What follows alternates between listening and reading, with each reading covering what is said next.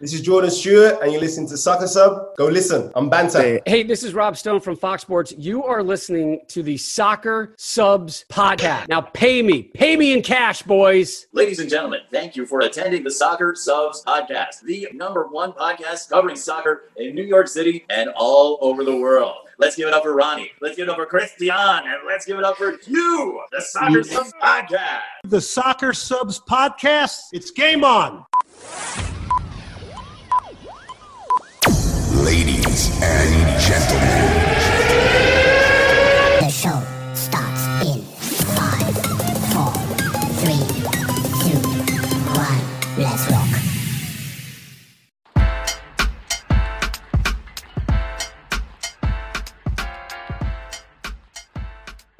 What's going on, everybody? Welcome to the Soccer Subs podcast, episode 37. My name is Ronnie. I'm your host. Joe here with my two Soccer Subs co-hosts, Christian and Eric. My goodness, we've been gone for a while. We took a nice little break. Feels good to be back.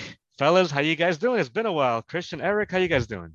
It's always an honor to be here with the two GOATs, Eric, Ronnie. I'm so happy to be back and talk soccer with the big Soccer Sub fans. And yes, number 37, the number of Adama Traoré, the big Spanish legend. Welcome to the Soccer Subs podcast. Thank you guys for joining us today. Oh, man, we're back for episode 37 after a long, much-needed break. But we're all refreshed. We're ready to get going. And, you know, there's so much soccer to talk about. Can't wait. That's right, Eric. Much needed break. I was traveling in Spain. Christian went to Spain. Now Eric wants to go to Spain, but we're officially back. For the soccer fans, we got a big episode for you guys today. We got a big guest, as always, for you guys. As of today, he's the official permanent head coach of Louisville City in the USL. He's also a former MLS player. He's played for the Houston Dynamo, Philadelphia Union, Minnesota United. Oh, man, it's a true pleasure. We got Coach Danny Cruz joining us in just a little bit. Super excited to talk to him, pick his brain on tactics, just how he got to coaching. Great guy. Super excited to talk to him in just a little bit. And for the soccer fans, we haven't talked to you guys in a while. It's good to be back. A lot of stuff to get into. Most importantly, we're in the middle of World Cup Qualifiers. They are officially underway. As of yesterday, Germany officially clinched World Cup status. They are officially on their way to the World Cup. We've got USA losing to Panama yesterday. That was a shocker, like losing 1-0 to Panama in Panama. France winning the Nations League, beating Spain 2-1. Argentina beating Uruguay 3-0. That was a shocker to me, actually. For our Ecuadorian fans, we lost to Venezuela 2-1 in Caracas.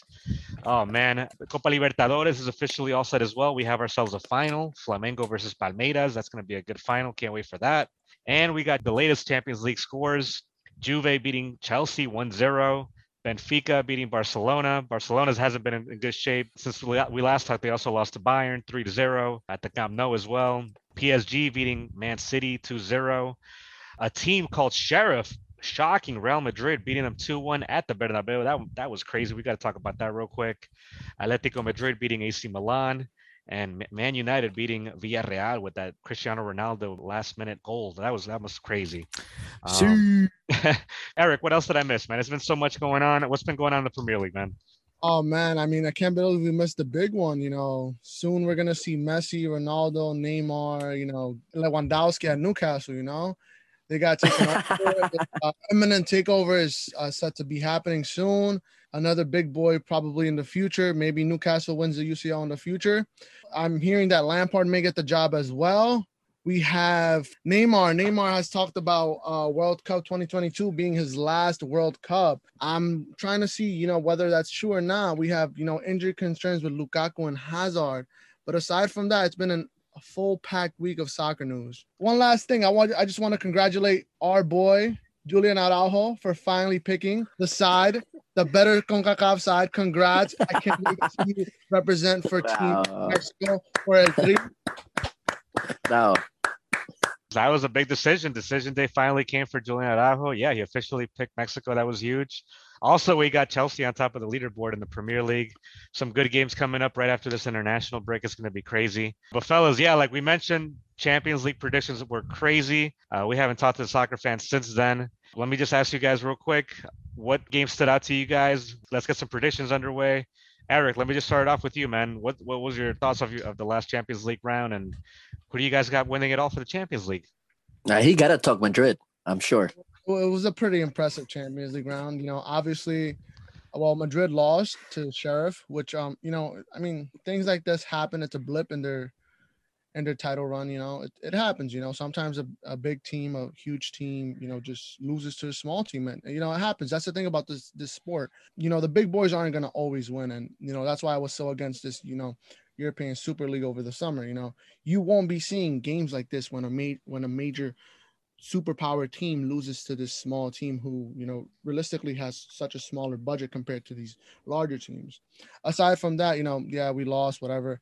That's fine. I can also talk Barcelona losing to Benfica, but that's it.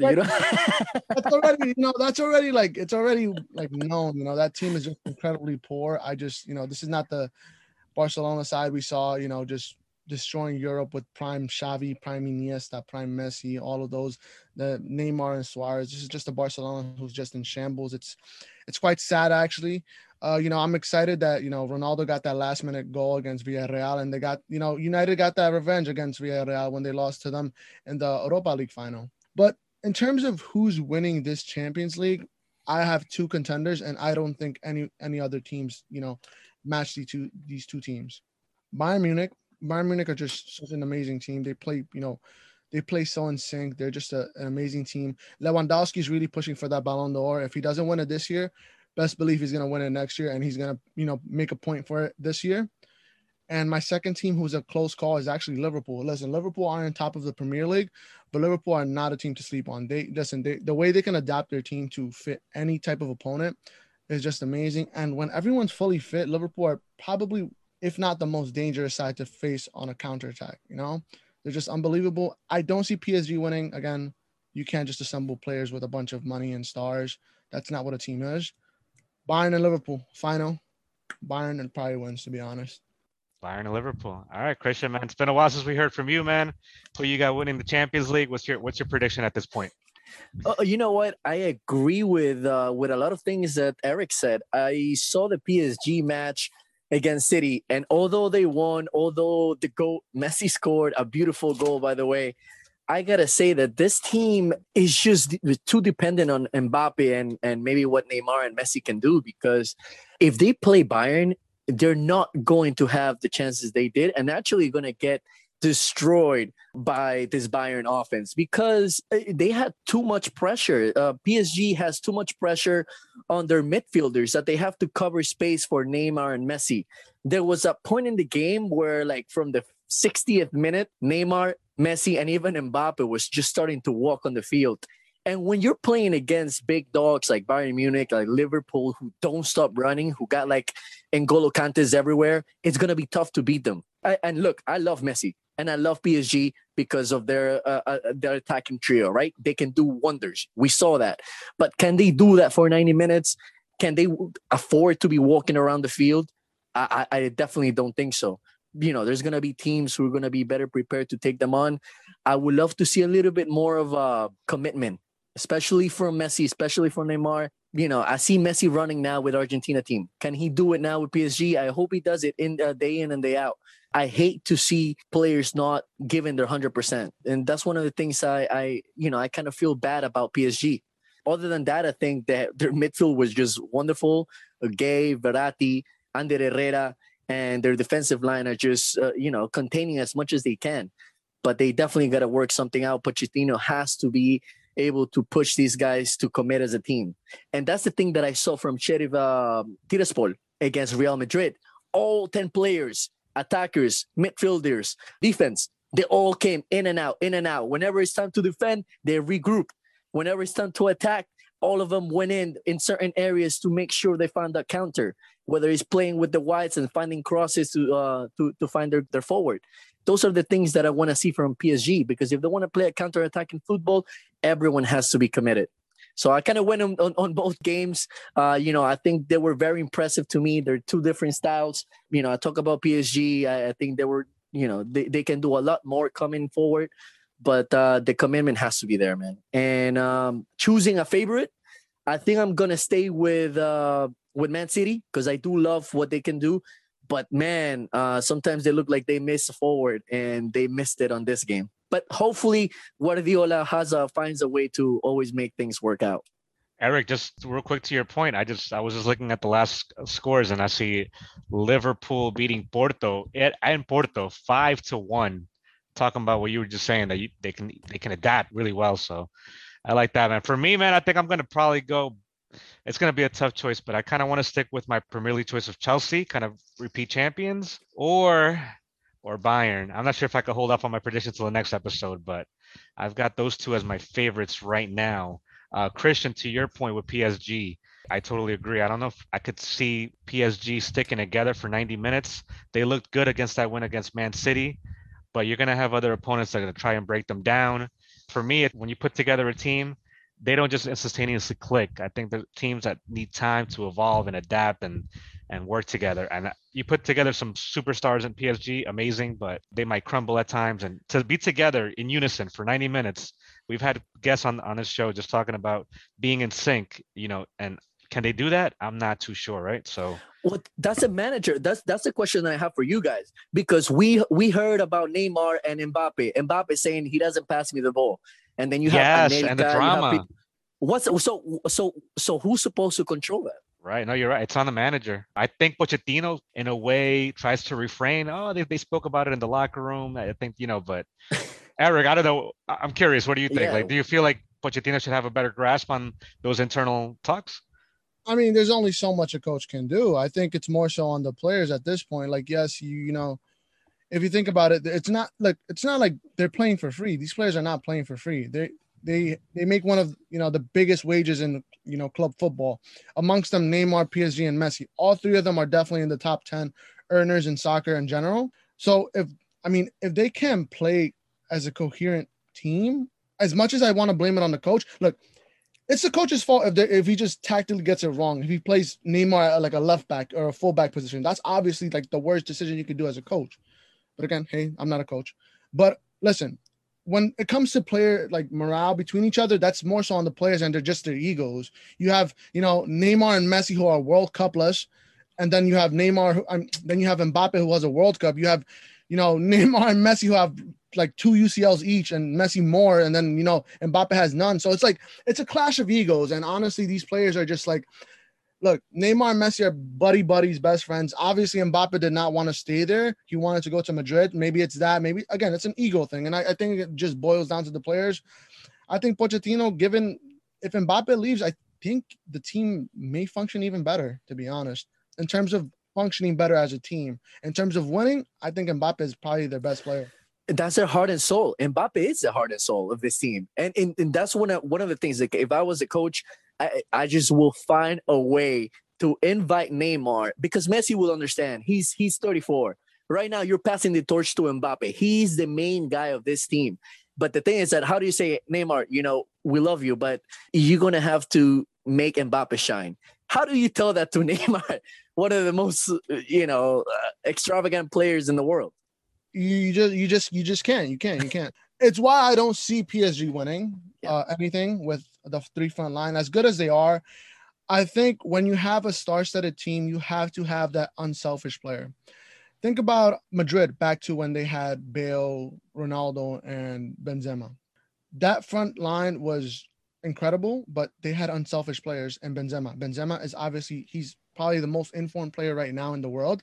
But he was so unselfish, having stars near him with Bale and Ronaldo in the wings. He was unselfish, and he often unshine. He didn't shine as bright as those two, which I'm happy he's shining bright now. But he was unselfish. Back to Messi, Neymar, and Suarez. Suarez was definitely the workhorse there. He didn't shine as often as Neymar and Messi, but you have to have the unselfish players. And I think with Messi, Neymar, and Mbappe, I think all of them want to be the main man. Mbappe, in his own right, he's young. You want to be in your prime for as long as you can. You want to start young. You want to be known as the best. Neymar, obviously still in his prime, you can argue. Messi's still holding on to what's little left of his prime. So it's like, it's tough pleasing everyone. And I think losing one, I think would benefit the team. But in terms of potential wise and offensive wise, I don't know, That's a good point. More to come on that. I mean, PSG is definitely a team to keep an eye on, and their chemistry and everything. So let's see how that unfolds. But glad you guys brought that up.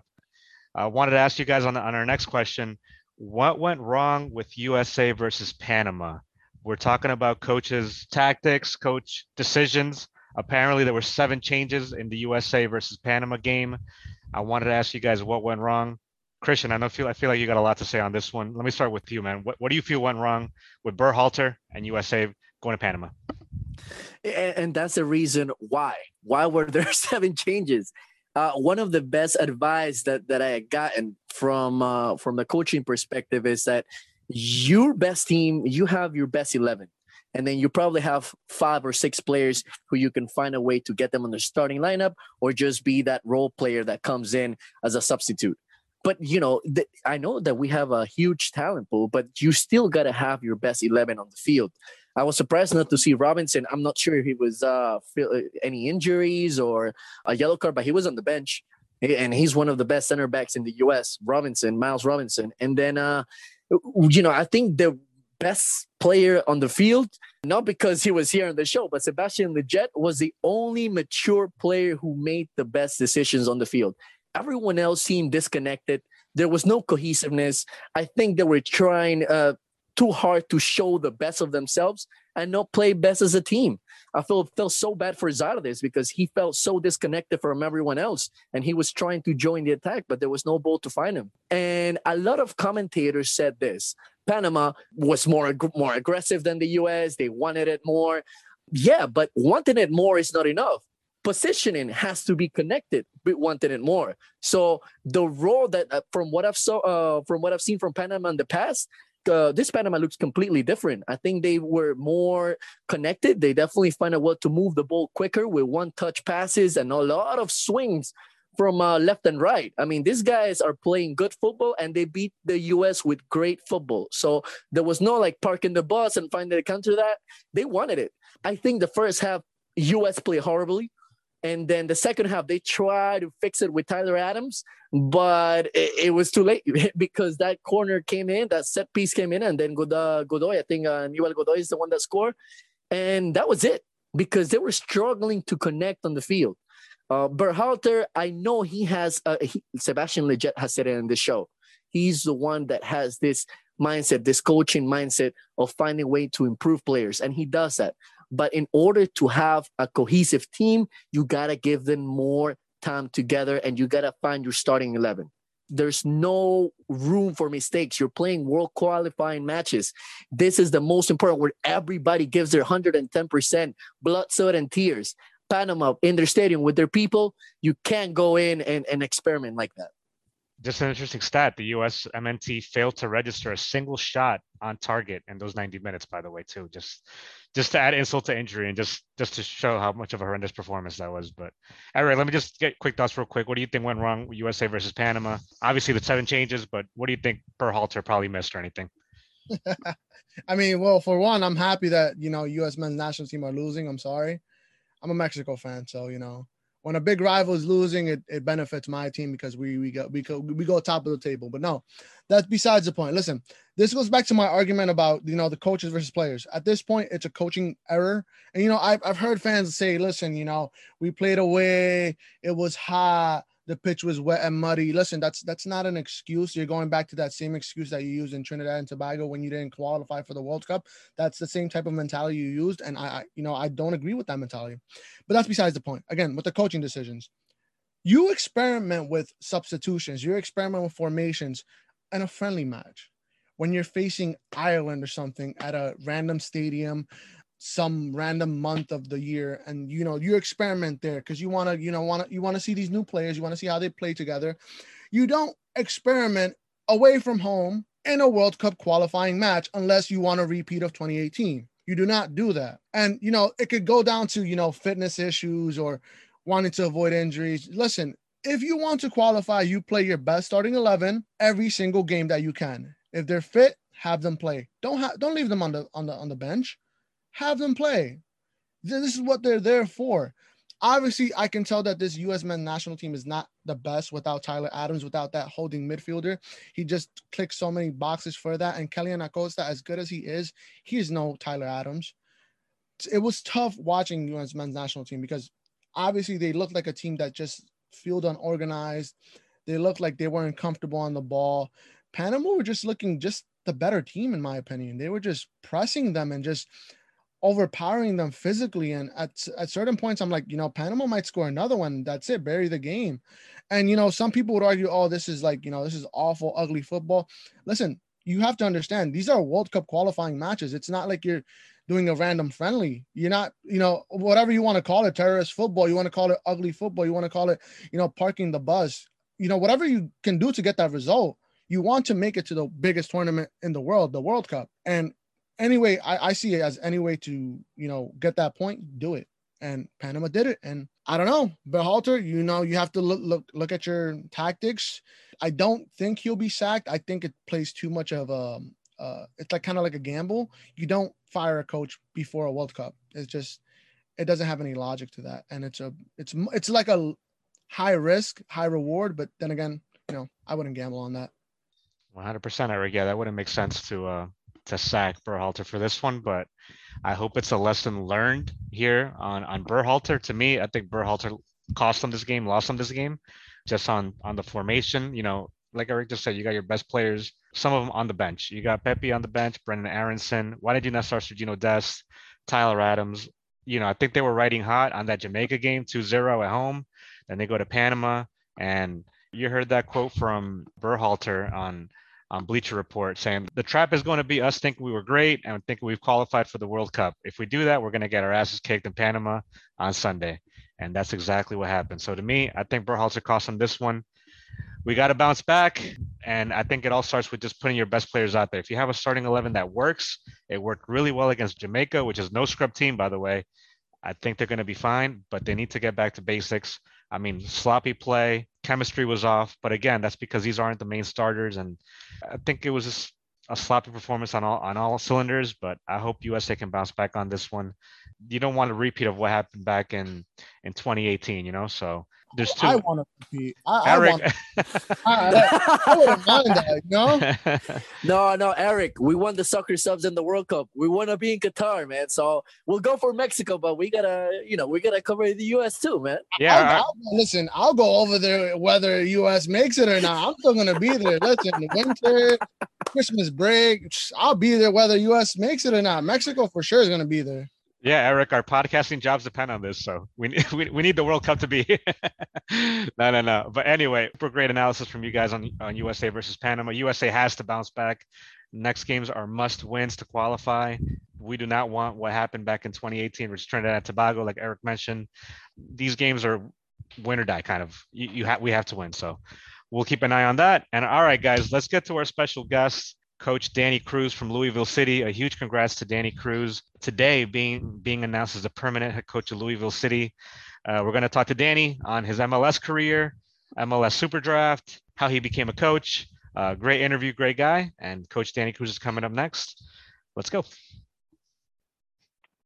All right, soccer fans, we have a special guest joining the show today. He's a former American soccer player who's now on the coaching side. He's played for clubs such as the Houston Dynamo, DC United, Philadelphia Union, Real Monarchs, just to name a few. He's also been an assistant coach for the Real Monarchs and Louisville City in the USL. He is now the interim head coach for Louisville City. Oh, man, what a pleasure. It's a true pleasure to have him on the show. Let's please give a warm welcome to Coach Danny Cruz on the show. What up, Coach Danny? Hey, Coach. That's our little soccer subs intro. We hope, I love it. We always try to have a good intro for our guests. First things first from all of us, of course, how are you? It's been a heck of a USL season so far. Just wanted to get your assessment of the season so far up to date. And just as a two-parter, one of our first questions is, how did you pick up the game? Everyone, like we said, everyone has a story.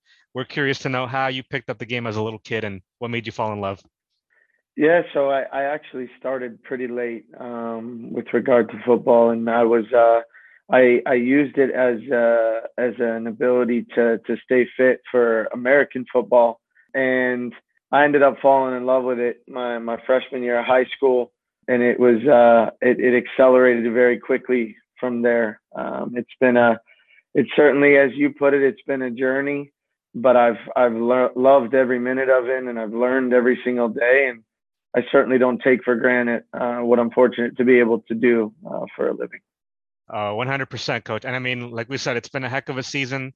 One reason we love the USL is because just similar to the MLS, any team could be any team. It's a grind every game.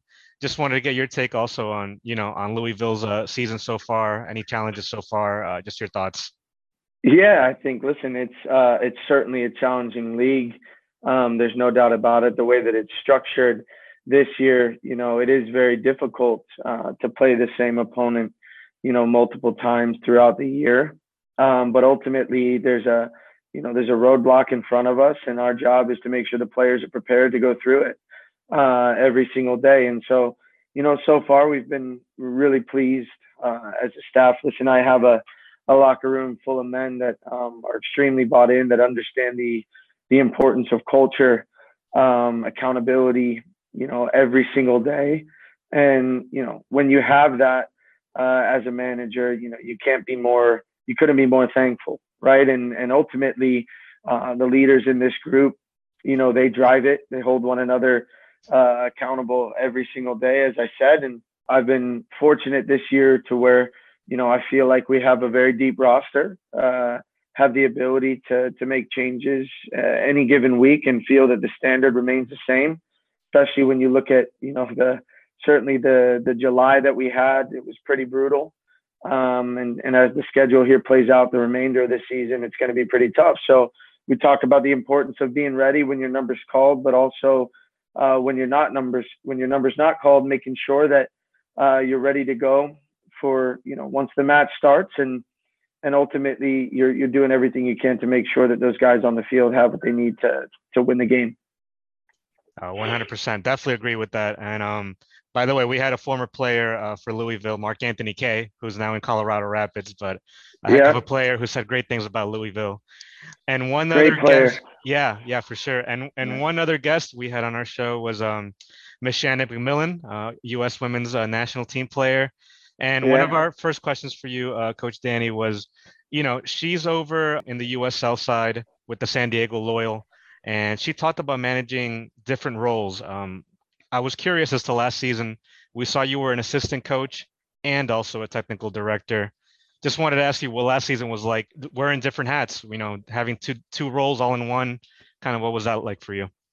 Yeah, I think I thoroughly enjoyed it. And again, as we started off on the podcast talking about, it's about those relationships. And so when you're dealing with trying to build the roster, when you're dealing with negotiating a contract, different agents around the world, it's important that you have, good relationships, contacts, and ultimately trust, right? And so wearing multiple hats, honestly, it wasn't, I never felt it was too much. I never felt that it was a problem whatsoever, because the reality is when you're trying to build a team and you're trying to win a championship, ultimately, when you get those deals across the line, you're happy and you're comfortable with your decision because you've made it, and so we worked well with one another in bringing in the depth that we have this year. I was really happy with that. And ultimately, when you look at how this year's played out, I'm fortunate in that, I have a group of men that I wanted here, and that are certainly giving me everything they have on a daily basis. Definitely, Coach. As that we could definitely tell that you're a man of many talents, for sure. But Coach, I guess touching a bit upon yourself, I'm curious. So you joined the MLS through the draft, and as a young guy, when you were getting drafted, what was your mentality like waiting on, a team to sign you? I'm curious, what was like your state of mind? What were you thinking? I just want to get that insight. Yeah, no, I think it's a really good question, and one that I really haven't been asked. So, that was a really difficult day for me in that, when I went to the combine, to be quite frank, I was extremely nervous. I certainly did not have a good week there. There's no doubt about that. And so when the draft ended up coming, I was a Generation Adidas player, and, a player that doesn't necessarily, at the time, didn't hit the salary cap. And I dropped pretty low, in the draft. And so you start, questioning yourself. And I was young, obviously, at the time, but I could not have ended up playing for a better manager in that moment of my career in Dominic Kinnear, and that he truly, I felt from the minute that I got there that he believed in me. I felt from the minute that I got there that I was going to learn, that I was going to grow. And then when you talk about culture, that locker room in 2009 was unbelievable. The players that you had in there. And so from a development standpoint, I had everything that I needed around me the minute that I walked into that locker room to have the right mentality, to understand the importance of coming to work every day and being at your best. And ultimately, that locker room and that manager played a huge role in my own personal development, and then my belief in what I want in players, in my locker room as well. I love it, definitely, and it's amazing, that story. I can imagine how that draft must have felt like, and for our fans, who don't watch the league as much, we know you spent some time in Norway, and recently we've had a monster come from there in Erling Haaland. Can you shed some light on what was it like playing over there? What's the soccer culture like?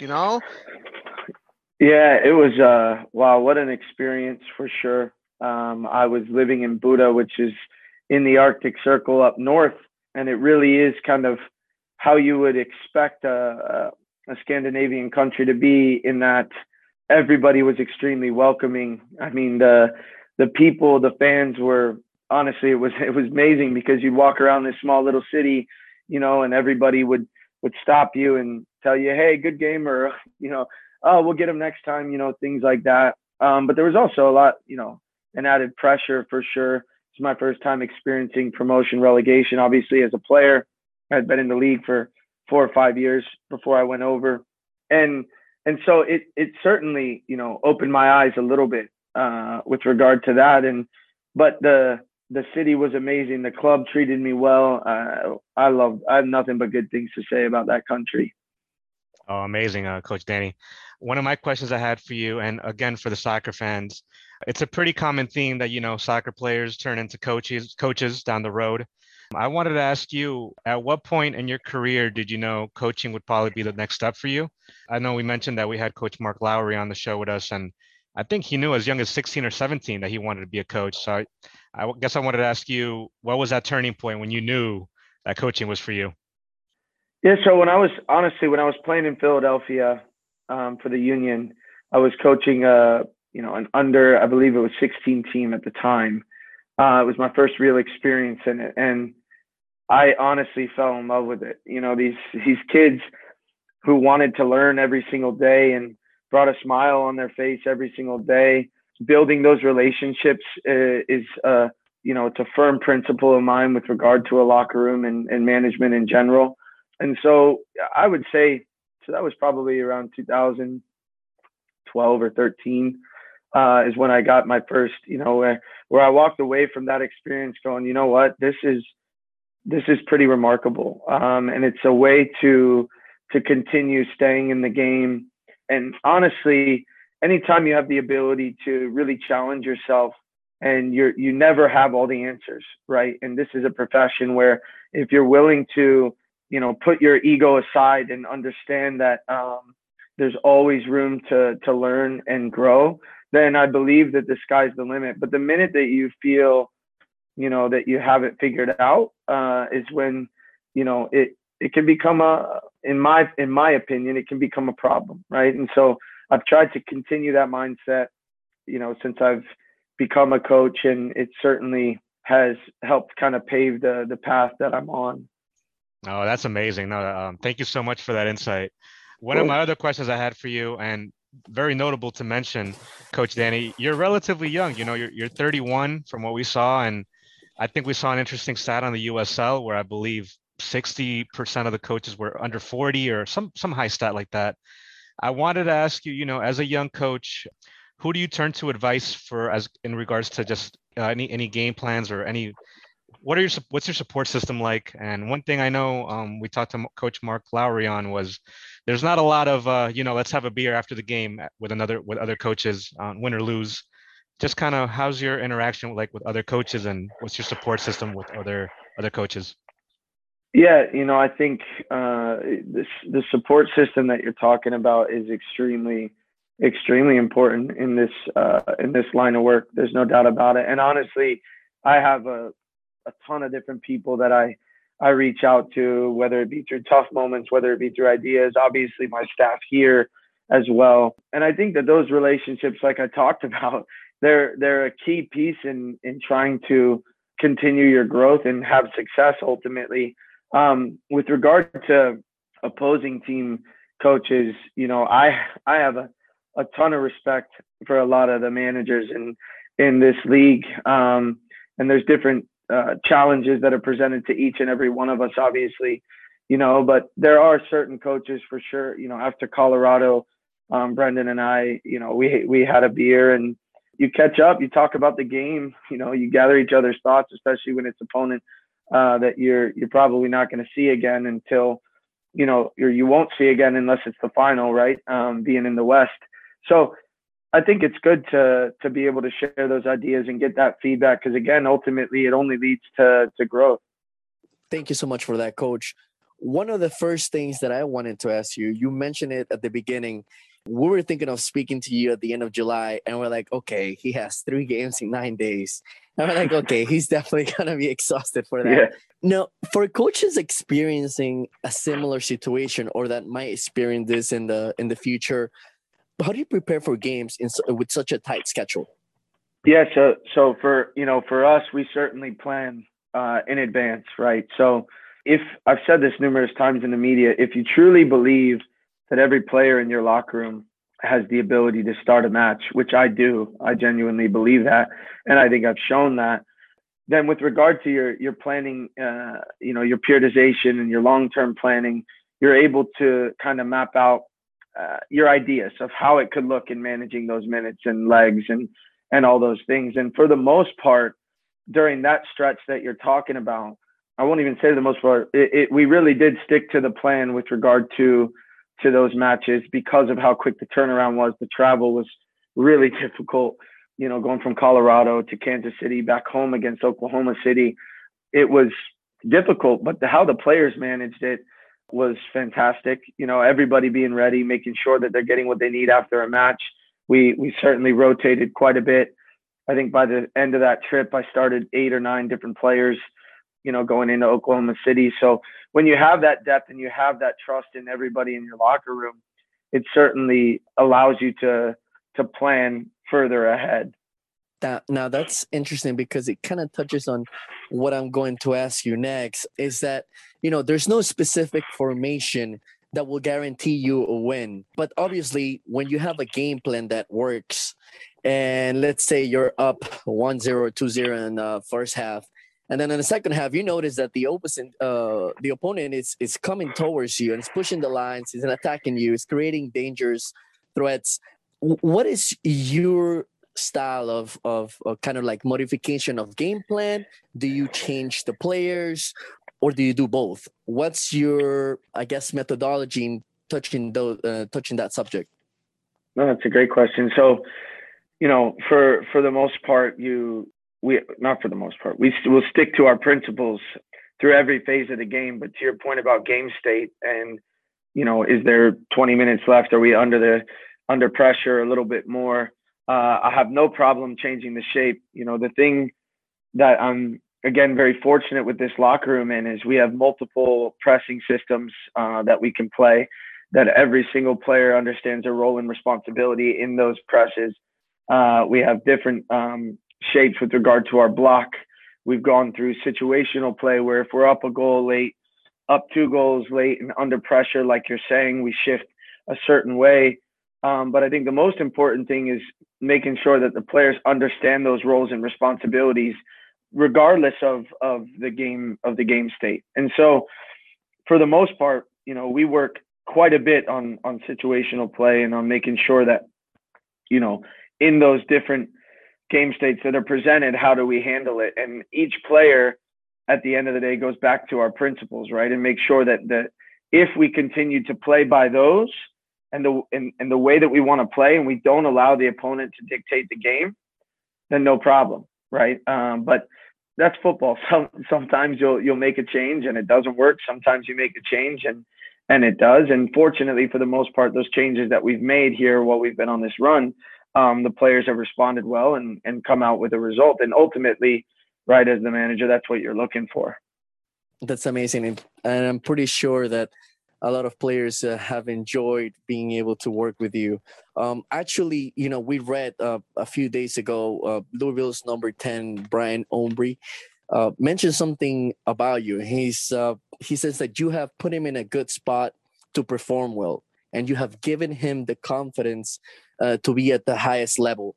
So from your experience, what is the best way to communicate with players to effectively coach and help them reach this their highest potential?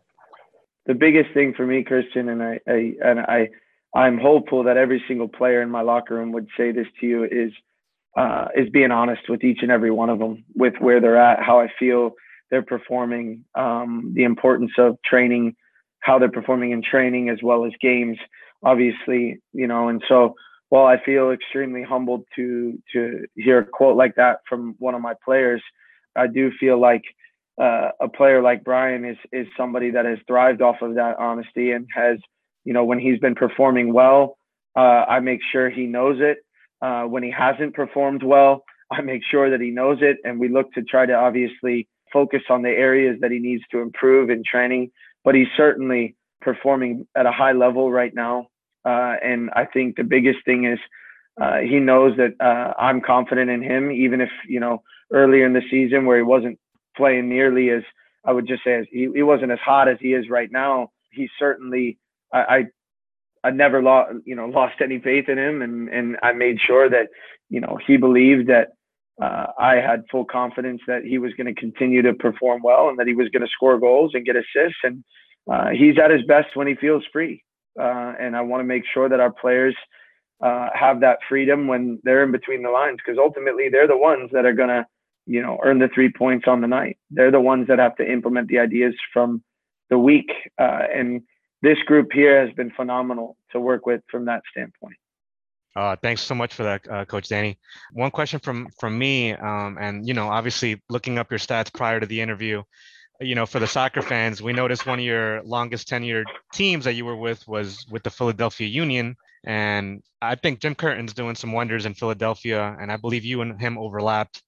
Just wanted to ask you, what was your time in Philadelphia, and also if there's anything that you learned from Coach Jim Curtin, because obviously they just won the Supporters Shield this past season, and they're doing some great things in Philadelphia, and we hear a lot of people rave about him, so of course we had to ask. Yeah, I think he, I have a ton of respect for Jim and what he's doing there. I have a ton of respect for the faith that he has in his young players coming up with regard to development, giving them opportunities when earned.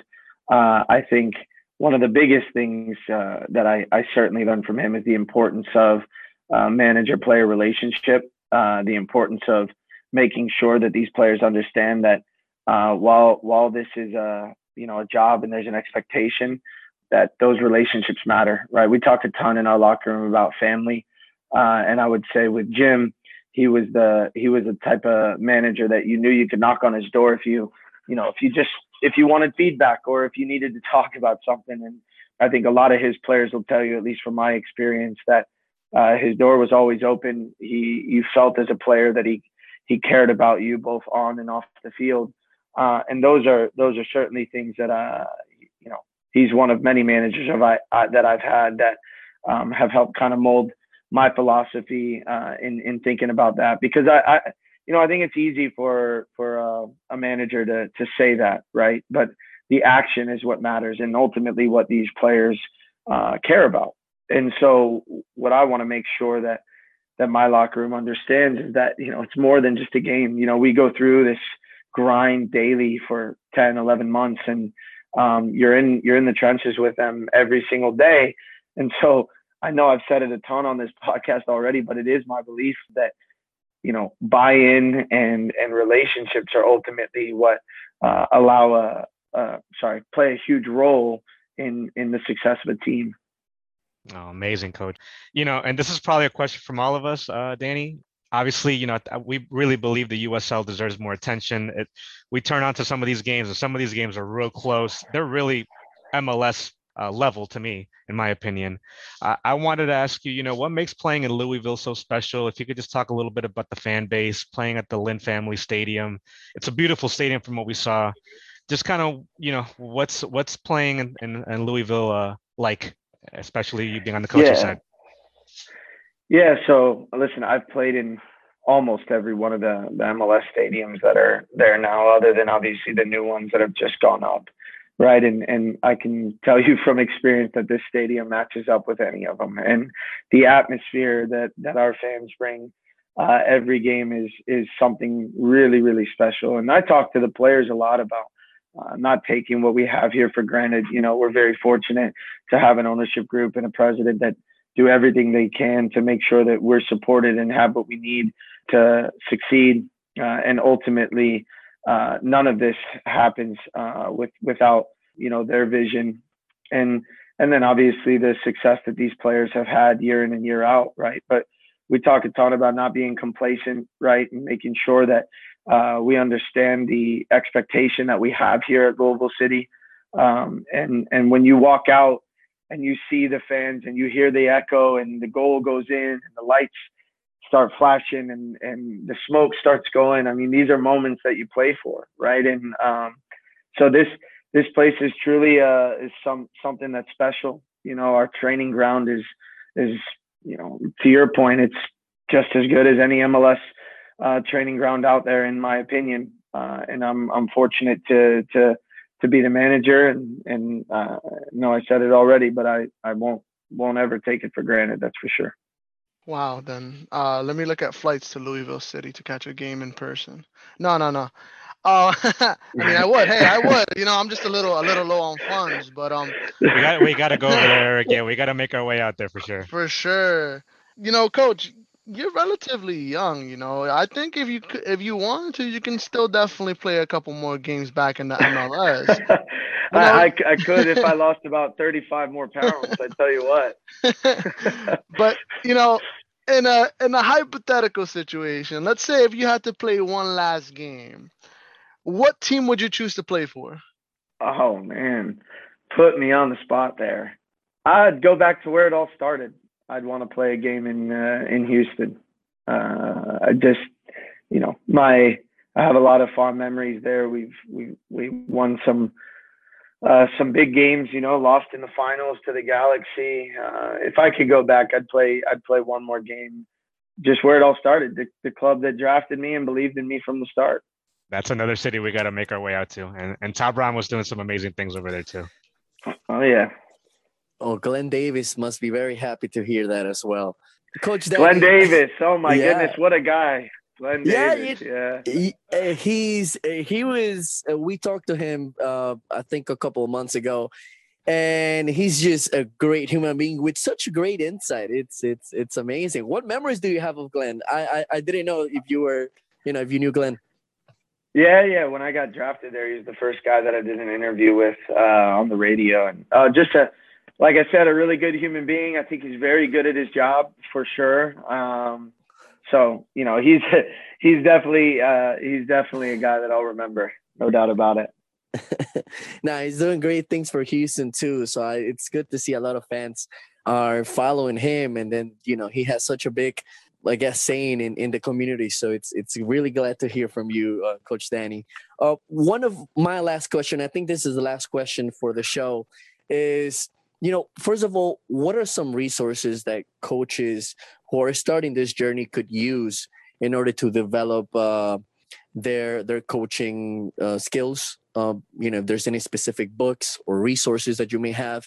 And for you, what is probably one of the best advice that you can share with coaches in order to succeed in this field? I think the biggest thing, that I would say, and I talked about it a little bit earlier on the show, is continuing to keep an open mind and be willing to learn from those around you. And there's a sense of a humbleness that I think is important with regard to growth. So I think that would be the biggest thing that I would say, from an actionable standpoint that you can do. And then the other piece of it is try to, whether it's a phone call whether it's is many conversations that you can have with people that are in an environment that you want to be in or want to be around. There's a lot of the managers out there that I know for a fact helped me in many different ways with regard to how I see the game and philosophical ideas. And there's a lot of managers out there that are more than willing to have those conversations, you know, and I think it's important that people feel comfortable to be able to, you know, shoot off an email or a phone call here and there and know that, feel confident that there are managers out there that are open to having those conversations, because those conversations help mold your ideas and can kind of guide you into seeing the game maybe a little bit differently than you do. And then watching as much as you can. If there's a manager out there that plays the type of football that you can identify with, right, and want, you know, your group to play, and try to watch as much as you can to learn and pick up different ideas, I think those would be the biggest things that I would say. Oh, amazing, Coach. You know, I think to all the soccer fans who are not watching USL, they're doing themselves a big disservice. Coach Danny, for me, I think my last question before we definitely wrap it up, just wanted to ask you, I think you've been with the USL, around the USL for easily over 4 years now. I just wanted to ask you, you know, just for the soccer fans, what can you just talk about the level of talent getting better year over year over year, and kind of what you're seeing from all the other teams around you? Yeah, I think it's amazing. You know, I think you put it perfectly, and it's continued to grow every single year. I think what a lot of these clubs are doing with regard to youth development plays a key role in the building of a culture, right? And so that's something here that we take a lot of pride in. You know, our academy director Mario Sanchez has done a fantastic job, as well as his staff, with bringing these kids up. You know, we've already signed, you know, 2 players from our academy to first team contracts, right? We have multiple guys that are in training every single day. And I think that's a big reason that you're going to continue to see the growth in this league. There are a lot of clubs that truly believe in it, like ourselves, you know, and it looks like Mark down in El Paso feels very similar. I know you spoke with him as well as Rick in Phoenix. So as I said, I think it's important that we continue to believe in that and continue to do our best to develop these kids. And because there's nothing better for the community than, I can tell you, than, you know, when a player on our roster, Josh Winder or Elijah Winder, gets to put their jersey on and they're on the field. It's an actual attainable goal for these kids that are at this facility right now. And then when you take it a step further and you look at how the game in this league has continued to develop, and I think there's some very good managers in the league that are doing some great things. And this is a league that I think the sky's the limit. That's my honest belief. And the standard is extremely high.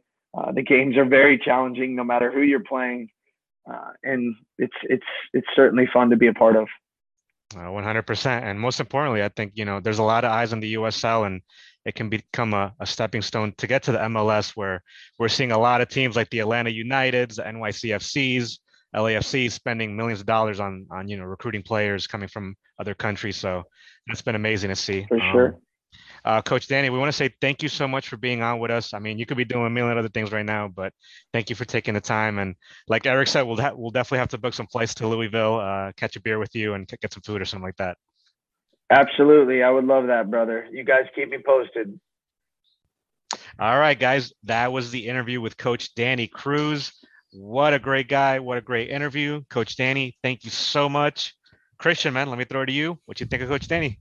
Amazing. I mean, Mark Anthony Kay talked a little bit about Louisville City, putting the right pieces together. I think management, coaching staff, and everyone there is just amazing.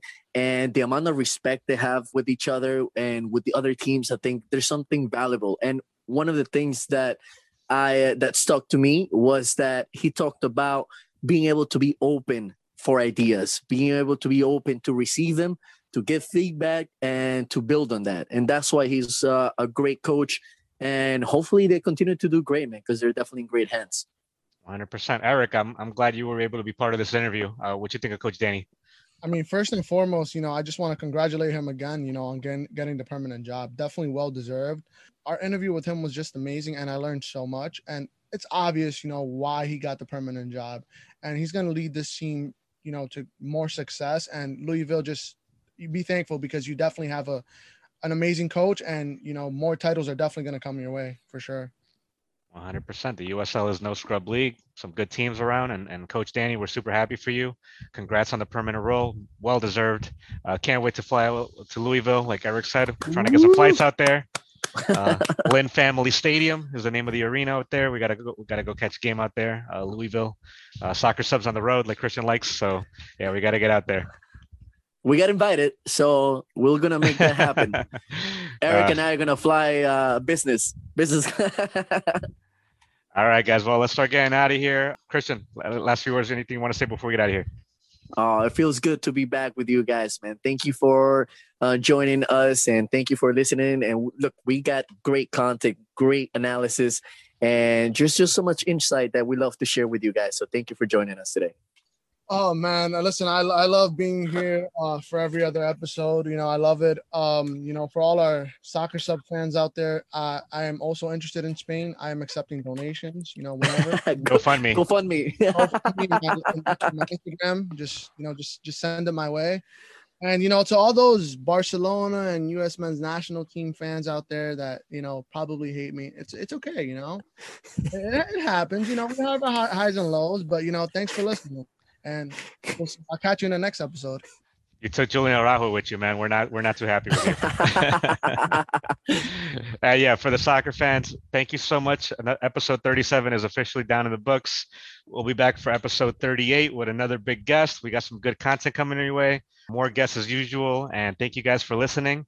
We'll talk to you guys in the next week or two. And for episode 38, thank you guys, and we'll talk to you soon. Take care.